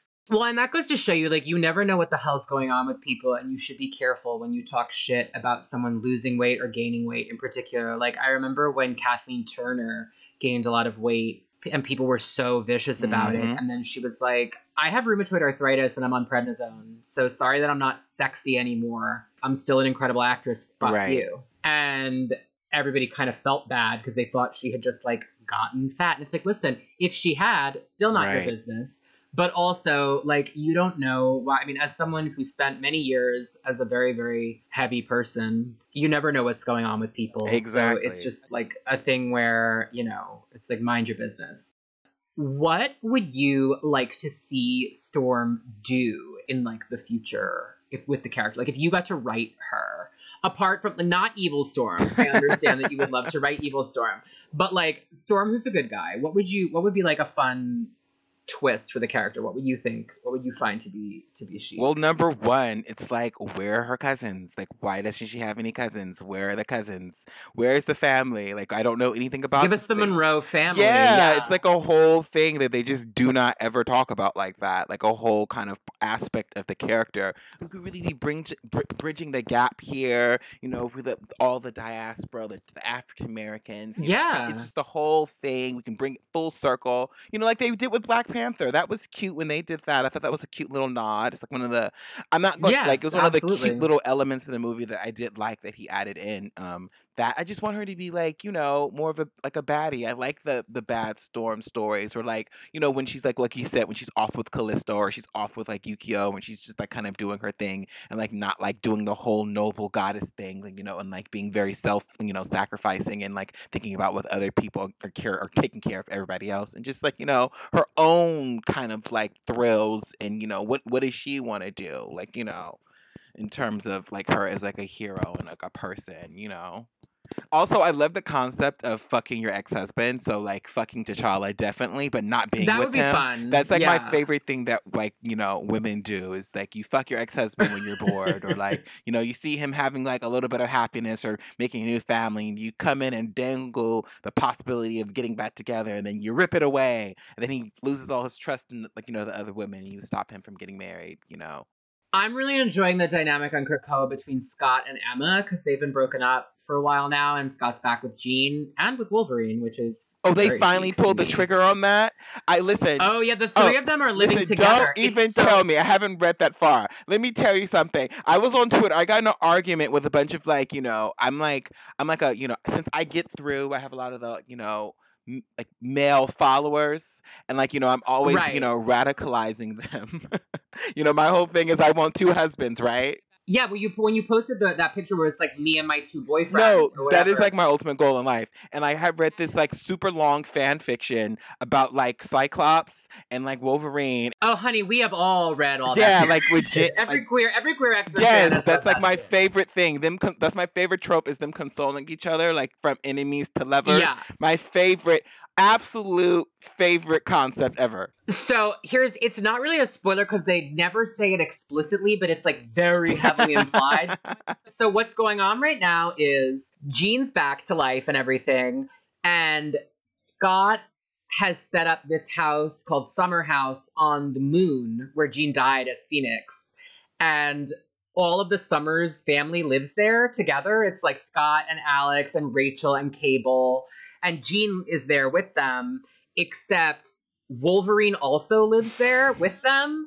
And Jean's room, they give you a floor plan of the house, and all of the rooms are like these individual pods, all of the bedrooms, except Jean's room adjoins on either side with Scott and Logan's rooms, and all three of them are connected. Oh, I love that. And then there's like been a couple panels where Scott is kind of like rests his hand on like Logan's abs for a little too long, or things like that, or like Scott's trying to convince Logan to come. He and Jean are taking the kids, like Rachel and Cable, because Cable got turned into a teenager because of a timeline thing. Oh, I hate that stupid shit. That's so like dumb. I didn't like it because like Cable was like a daddy that I enjoyed, but Teen Cable is growing on me because he's very funny, and Jerry Duggan is writing him really well, and he's dating all 5 of the separate cuckoos, which I think is extremely funny. And Emma's annoyed about it, and it's like, Scott, your son is dating all of my daughters. Her daughters? Yeah, because they were cloned from her eggs. It was a stupid plot, but it's funny now. They've made it funny. So Scott's like, Jean and I are going to take the kids to the beach in like the Shi'ar homeworld. Do you want to come? And Logan's like, well, Jeannie in a bikini. And then Scott goes, Scotty in a Speedo. And Logan's like, well, who would want to miss that?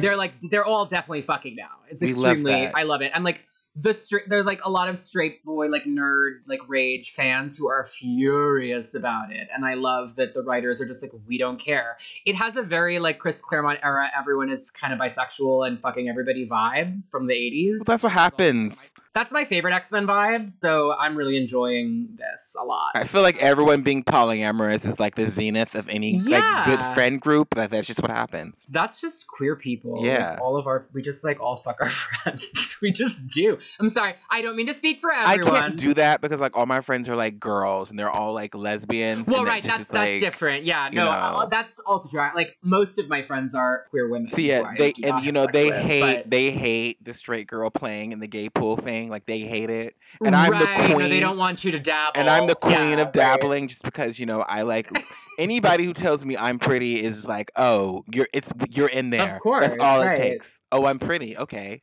and you worship me. And girls are so good at giving compliments. The way they compliment you and like validate your self-esteem. That's why I can see how like Storm got all caught up with Yukio, because the girl was just like very like validating, and like you said, probably was like really good head game, all of that, you know. Mm-hmm. I'm just like obsessed with that pairing as a Storm and Yukio thing. I love that. I've always just wanted Storm and Callisto to make out, so that's where I would like to see it go right now in terms of Storm's love life. But because when I was a kid and there was like it was so charged, it was exciting to me as like a little gay child. I was just like, they want to have sex. Like I could tell, you know what I Right. mean? Like it was like, and it felt sort of like a secret that only I knew, like that Chris Claremont was communicating like privately to me. But in general, yeah, Storm and Yukio is just killer. Like that's just good shit. And they brought Yukio into the Fox movies and made her like explicitly a lesbian. What Fox movie? She was in Deadpool 2. Did I watch that? Oh wait, that was the one with the time warp, right? Yeah. Star Shatter was in that for like 5 seconds. Yes. Yeah, so they brought in Yukio, like basically just an OC version of Yukio. OC, for people who did not grow up reading fanfiction like we did, is original character. Like an OC Yukio to be the girlfriend for the OC Negasonic Teenage Warhead that they created for That those was movies. supposed to be Yukio? Yeah. Huh. I know. It's bore no resemblance to Yukio, but at least it was like, here's Yukio and she's gay. I'm like, okay, I'll take it. But no, I would love Yukio to pop back up and rock Storm's world again. That would be fun. I can tell. You're very here for like woman loving woman Storm. I love that concept. I mean, I went to Oberlin, girl. Like all my friends are lesbians. That's my whole vibe. Jish. But also, like, Yukio is not a mutant, like, in the comics. They made her mutant in that Deadpool movie, but she's not a mutant in the comics. And so with the Krakoa separatist thing, like, I am interested in... I was saying this on the Nightcrawler episode, like, I want Amanda Sefton to pop back up, because I think that the human love interests who, like, are not necessarily won't feel super welcomed on Krakoa, that's, like, an interesting story idea to me of, like, exploring that. And, Right. like... If Storm and Yukio start dating, it's like, does Yukio come live on Krakoa with Storm? How does Yukio feel about that? Like, Yukio's chill with mutants, so I don't think she'd have a problem with it. Right. But, like, will the mutants be chill with her hanging out? Northstar's husband lives on Krakoa, so it's clear that it's, like, not an issue, but it's still just kind of like, I don't know. I think it's an interesting point of tension that they could explore. I would probably be, like, very Dr. Umar about, like, Kokoria. Like, don't bring, like, you cannot bring your, like... You can't bring your non-mutant spouse to Krakoa, like, at all. Like, that would just not happen with me. Like, I would just not be into that at all. I think that's a fair opinion. I just think that we should explore these political concerns. You know, that would have been me. You know, who else would I like for Storm who's, like, not a woman? I always thought her and Gambit were cute, in my opinion.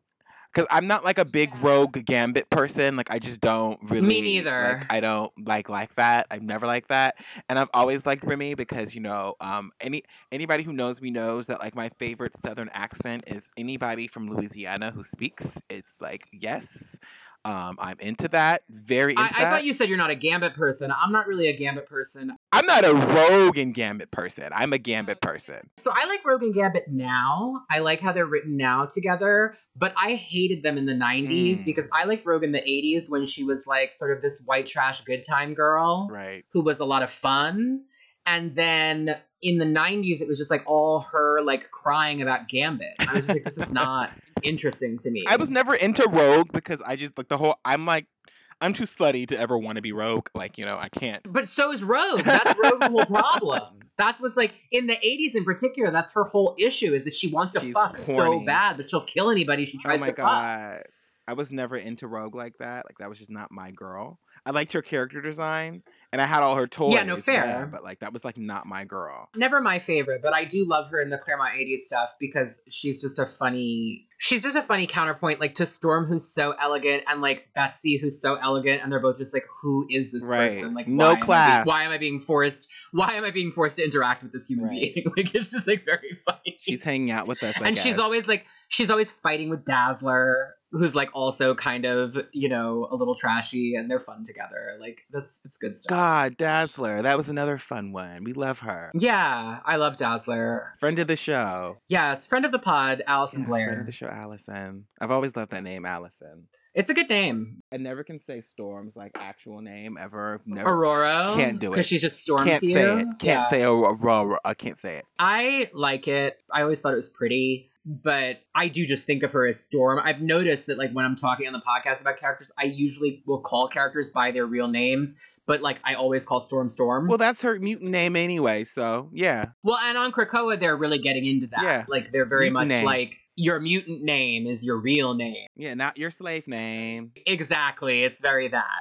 And Storm is the one who now on Krakoa, whenever they resurrect, she's like, who is this? And they all go, Cyclops. She's like, this is Cyclops. What is he? And they're like, a mutant. So, like, she's the one doing the, like, Chaka Khan kind of thing, where she's just like, we're claiming our true names. Yep. Which is cute. But she does say at one point, she's just like, my friends can call me Aurora. Like, that is my just name. relax. Like, it's allowed. okay. This is like a political statement. Yeah, she's like, I'm being we don't have to political, do this but, in like, private. You can, right. In private, you can call me Ro. It's, like, fine.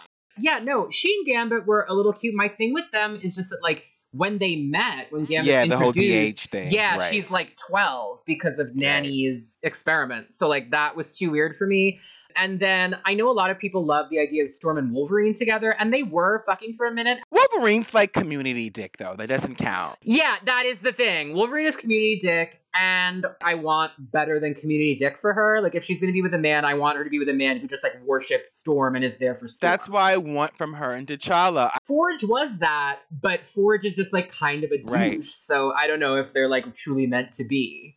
I love Forge. I'm not, like, criticizing Forge as a character. I don't love Forge. Forge. I don't like Forge. I don't know that they're that compatible. He's fun lately. They brought him back as, like, a real bro, and he's, like, inventing all this Krakoan weaponry with the plants that are, like, growing on the island, and it's See, really, now I have he's something fun. to read because I haven't like been able to, and I normally like wait years for comic books to be finished because I read them so fast. This one is worth reading as it's coming out. This stuff, it's a really good run. I haven't been this excited about the X-Men since Grant Morrison, which was like such a breath of fresh air. And this is similarly like just such a breath of fresh air. It feels like really invigorated, and it's such a bounce back from all of that House of M decimation stuff that I just thought was so boring and stupid shit. Yeah, I'm like, 200 mutants are the only ones left. Like, miss me with that. I don't, like, because, I'm sorry, if you did a storyline where it was like there's like 200 gay people left or 200 black people left or whatever, like, that would not be cute. That's like my favorite thing, though. It's so funny that you mentioned that because like my favorite meme is the one of Wanda saying no more mutants, but instead of mutants it says no more gays. Yeah, I know. Like, poor Wanda. People are always putting horrible words in her mouth. So it's fucking true. Funny. Yeah, no, when the gays are acting up on Twitter and someone posts Wanda crying and saying no more gays. That is a funny meme. It's so fucking funny. That is funny. God. I always thought that Storm and Cable would vibe, actually. Like, if he comes back his proper age, that would be hot. Was so hot, like, on the cartoon. I remember being so into him. Remember my brother used to, like, make fun of me? He's like, oh, you want to be Storm, and what are you going to do? Go make out with Gambit? He. My brother, that's, like, my brother's peak humor, like, right. Everything is funny. Anything that involves me that I like is like a joke to him. It does, even if it's like, oh, like I'll tell, oh, my brother, I'm like writing a book. He's like, oh, you're gonna write a book? He. Like, when is it gonna be about sex? And he'll laugh or make fun of it, or make very Rob Kardashian calling Kim a hoe. That's my brother's humor towards me. It's very much like, you dress like a slut. Ha ha ha ha ha. Like, it's very like that. But no, it was so funny because he thought I was into Gambit, but I totally never wanted to fuck Gambit. I wanted to fuck Cable. Well, talk about community dick. Gambit, like, I would... Cable and Bishop. Those who I want to fuck. Cable and Bishop. Storm and Bishop also have good chemistry. Bishop is a good medium because he's not like all like pure like T'Challa is in a way. Well, I don't know. I don't really read Black Panther, so I'm really familiar with his movie characterization because like I just never cared. Like, it was not that Bishop gets more down and dirty in the That's muck what she sometimes. needs. She needs someone who can hold her down. Yeah, and also, like, I loved when Storm was in Australia, and Bishop is, like, Australian Aboriginal, so they could go, like, have an outback journey together. That would be cute. That was always confusing because on the cartoon, they just made him, like, regular black. Well, it was never clear in the comics whether he was Australian Aboriginal, but it was sort of implied always that he was connected somehow to Gateway, like the Aboriginal teleporter that the X-Men were friends with. And then Claremont confirmed in Extreme that Gateway is Bishop's great-grandfather, because Bishop's from the future. And that Bishop's parents had been, like, Aboriginal refugees from when Australia got nuked. But people just draw him however they want, and they kind of just, like, do whatever they want They draw him like a black man, like, all the time. it's confusing because out there they do use that Because out term there black. they're They called do use the black, term right? black, like Yeah, politically or whatever. But right. they're not like, it's not like the same thing. Like, it's a different ethnic group or whatever. People who write this, or they're all like so racist and lump us all together. Because I remember Bishop having dreads, and their hair does not like lock up like that, and the way the ours does. So that just makes no sense to me. Gotcha. Well, that's above my pay grade, so I will Exactly. I will But leave that's that why to I'm you. here, because it's not above mine. No, absolutely. This is why. Listen, I very much. I mean, I wanted you specifically, but if you were not available, I was like, I'm not doing a Storm episode without a black guest. That would be fucking Exactly. weird. Like, I'm not.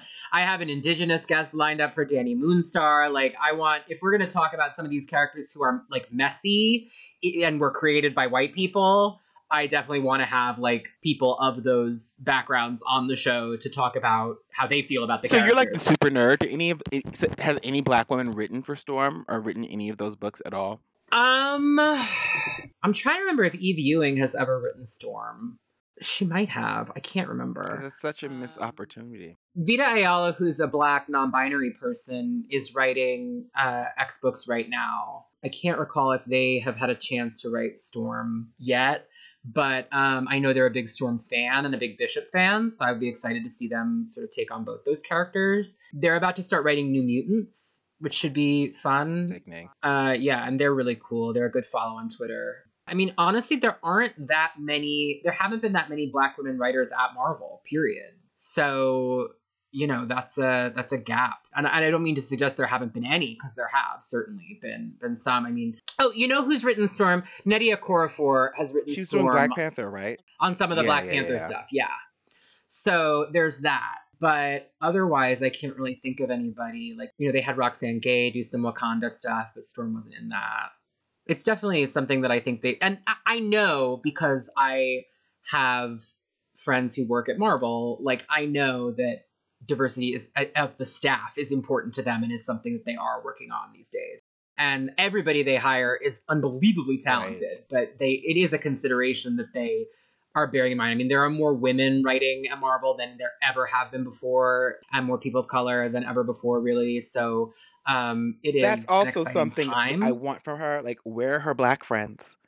Where are the black friends? That's a good question. Like, yeah. listen, like that's another thing I've never seen like really explored in X-Men. It's like, yeah, we're all mutants, but I'm still black. Right. That is something Claremont, I do think when Claremont shifted the book to make it about Storm and Kitty, I thought that, like, obviously when Kitty like drops the N-bomb a couple times to like make a point, that's like not ideal. But I do think that making the book about a black woman and a Jewish girl made it a lot more palatable, because when it was just like a bunch of pretty white kids going like, I'm an allegory for minorities, it was kind of like, what? Like there. So right. To have Kitty be like, well, I mean, the reason I'm worried about how you treat mutants is because my family got murdered in the Holocaust. It brings it home a little more. And like Storm will talk about slavery sometimes and just be like, Empire treats people it considers lesser a certain way. I mean, yeah, like, I was again, when I was doing research, I was just reading all this stuff about how she didn't think she was good enough for like T'Challa because she felt like she's from a lower class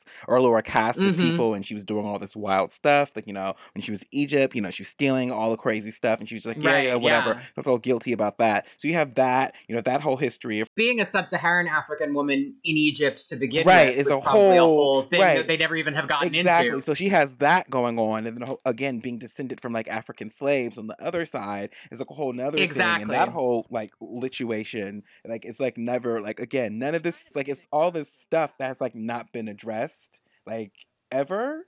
And like I would like to see someone like who was like a black woman who has like similar experiences like in that way, like being African. They should have her. So Joanna Cargill Frenzy is back in the new book Sword that they just announced, and Frenzy was like one of the acolytes. She's been around since the 80s though. She was a villain. And she's always been like, she was always the girl with the natural hair, like the first one, basically, like before Cecilia. I think that would be fun because like Frenzy has always been like a separatist. Like she was an acolyte, right? So like she and Storm should sit and chat. Also, Storm and Monet have been interacting lately, and like Monet's racial situation is complicated because she's like half Arab and a quarter black and a quarter white, I think. It's like she's from Algeria Mm. and it's complicated. But her father is definitely like a black man, but I think he's half. And then her mother was Arab, Berber.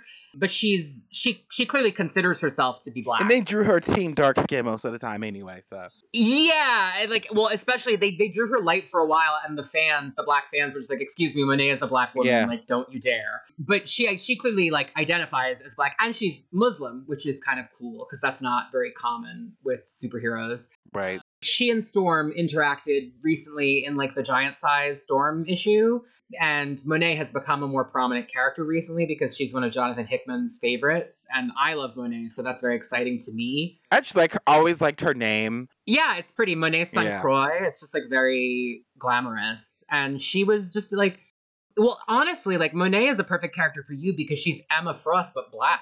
Exactly. That's Like why I she's like her. she's like a And we rich also wear our bitch. we wear our hair the same exact way. You do have the same hairstyle. Yeah, it's true. And that's why Monet and Emma can't stand each other because they're like the same person. Right. But like, you know, Emma's proud of her secretly, you can tell. Mm. But like Monet is just like, this white woman is driving me Yeah, crazy. fuck you. Like, that's just like very clearly her. Right. Like, I would love to see more with Storm and Monet. You know, but the funny thing is, like, so Storm's best friend was always Jean, because this is something Claremont did, right? Like, none of the X-Men in the 70s had any problem with Storm being black. Right. They, like, never even talk about it.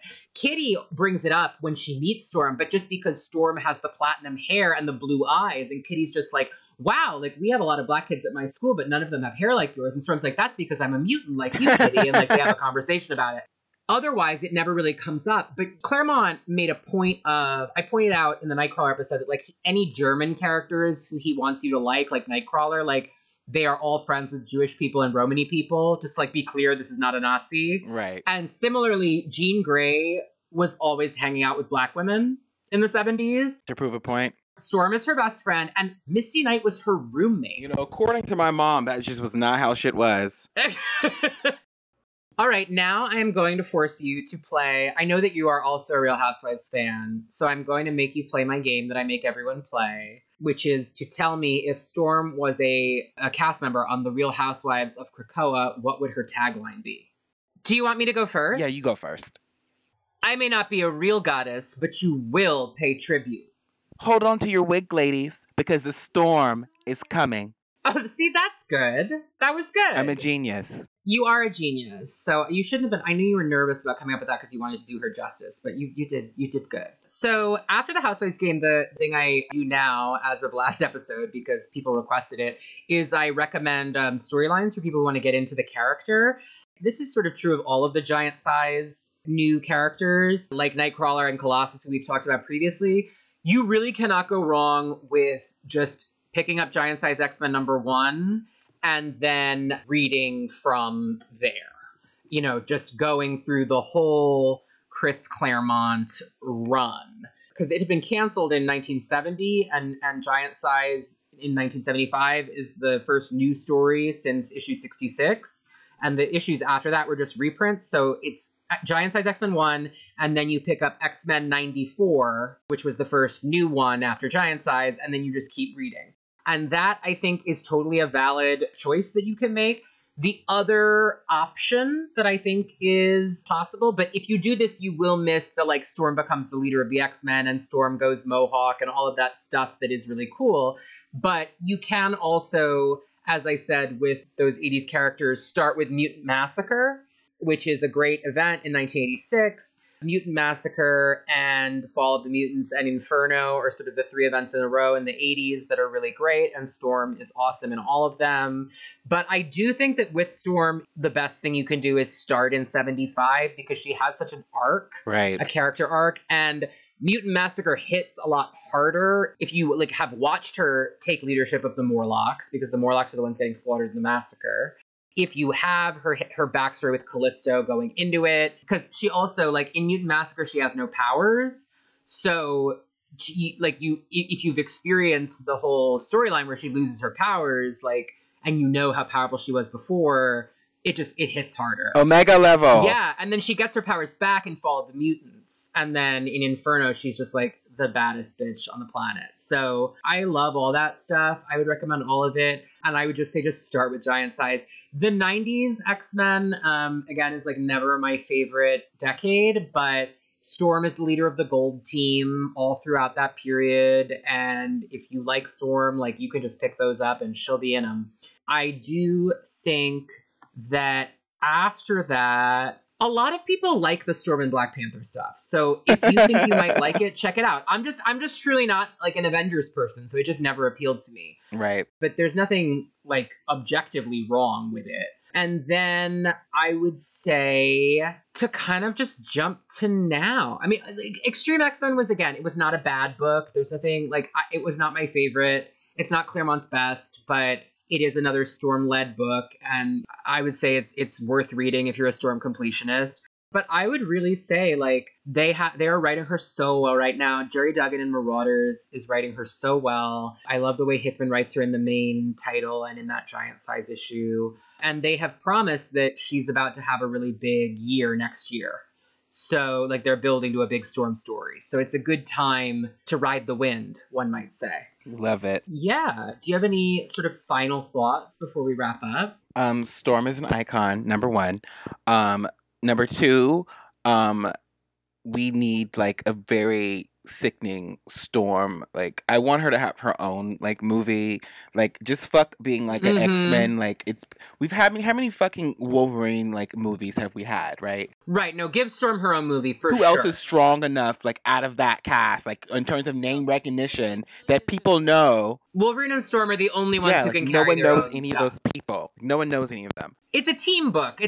But those two characters, I think, can do solo stuff, and it works. And that's really much all I have to say. Is like, Team Darkskin Storm, like, cast her, find her, me or someone like, either the same complexion as me or darker, like, just, but mainly me. I'm mainly pulling for myself. You should, like, do a Storm cosplay. You would look absolutely sickening in a Storm wig. That is, like, my color. Like, when I'm blonde, I'm, like, a white platinum blonde. Like, when I do blonde hair, it's always white. Like, I don't like yellow hair. That would be a truly sickening look for you. I would love to see that. So why don't you tell the listeners where they can follow you on social and etc.?